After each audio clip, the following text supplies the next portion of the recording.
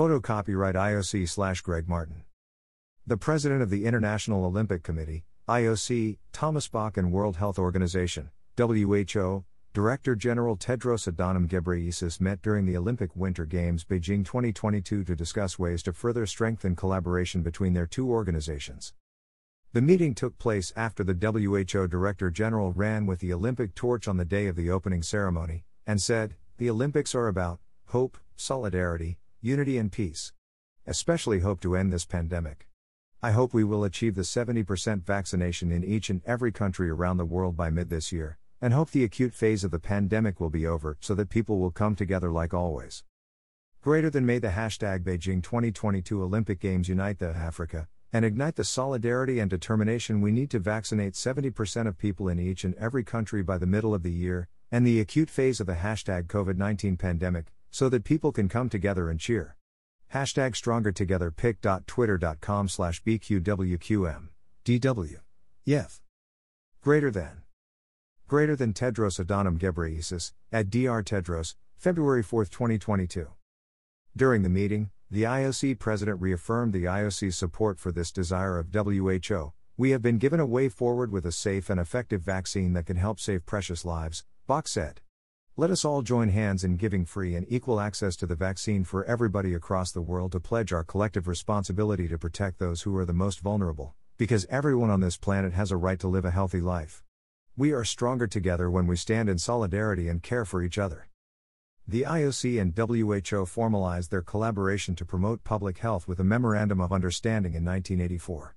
The partnership has grown since then, resulting in a series of projects promoting grassroots sport and healthy lifestyles for all, and leveraging WHO expertise in health emergencies, mass gatherings and water quality in the context of the Olympic Games. The two organizations signed a new cooperative agreement in 2020 to strengthen and expand on these dimensions. On Olympic Day in June 2020, the IOC, WHO and the United Nations, UN, joined forces against the pandemic with the help of athletes.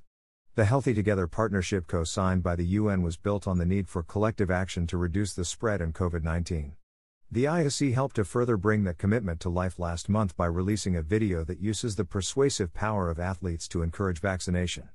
More than 20 Olympians and Paralympians called on world leaders and decision-makers to ensure free and equitable access to COVID-19 vaccines, and widely shared the video on social media.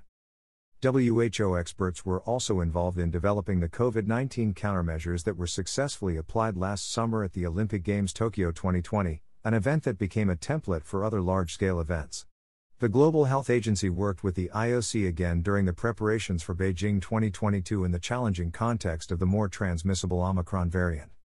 The COVID-19 pandemic has shown how crucial sport and physical activity are for physical and mental health.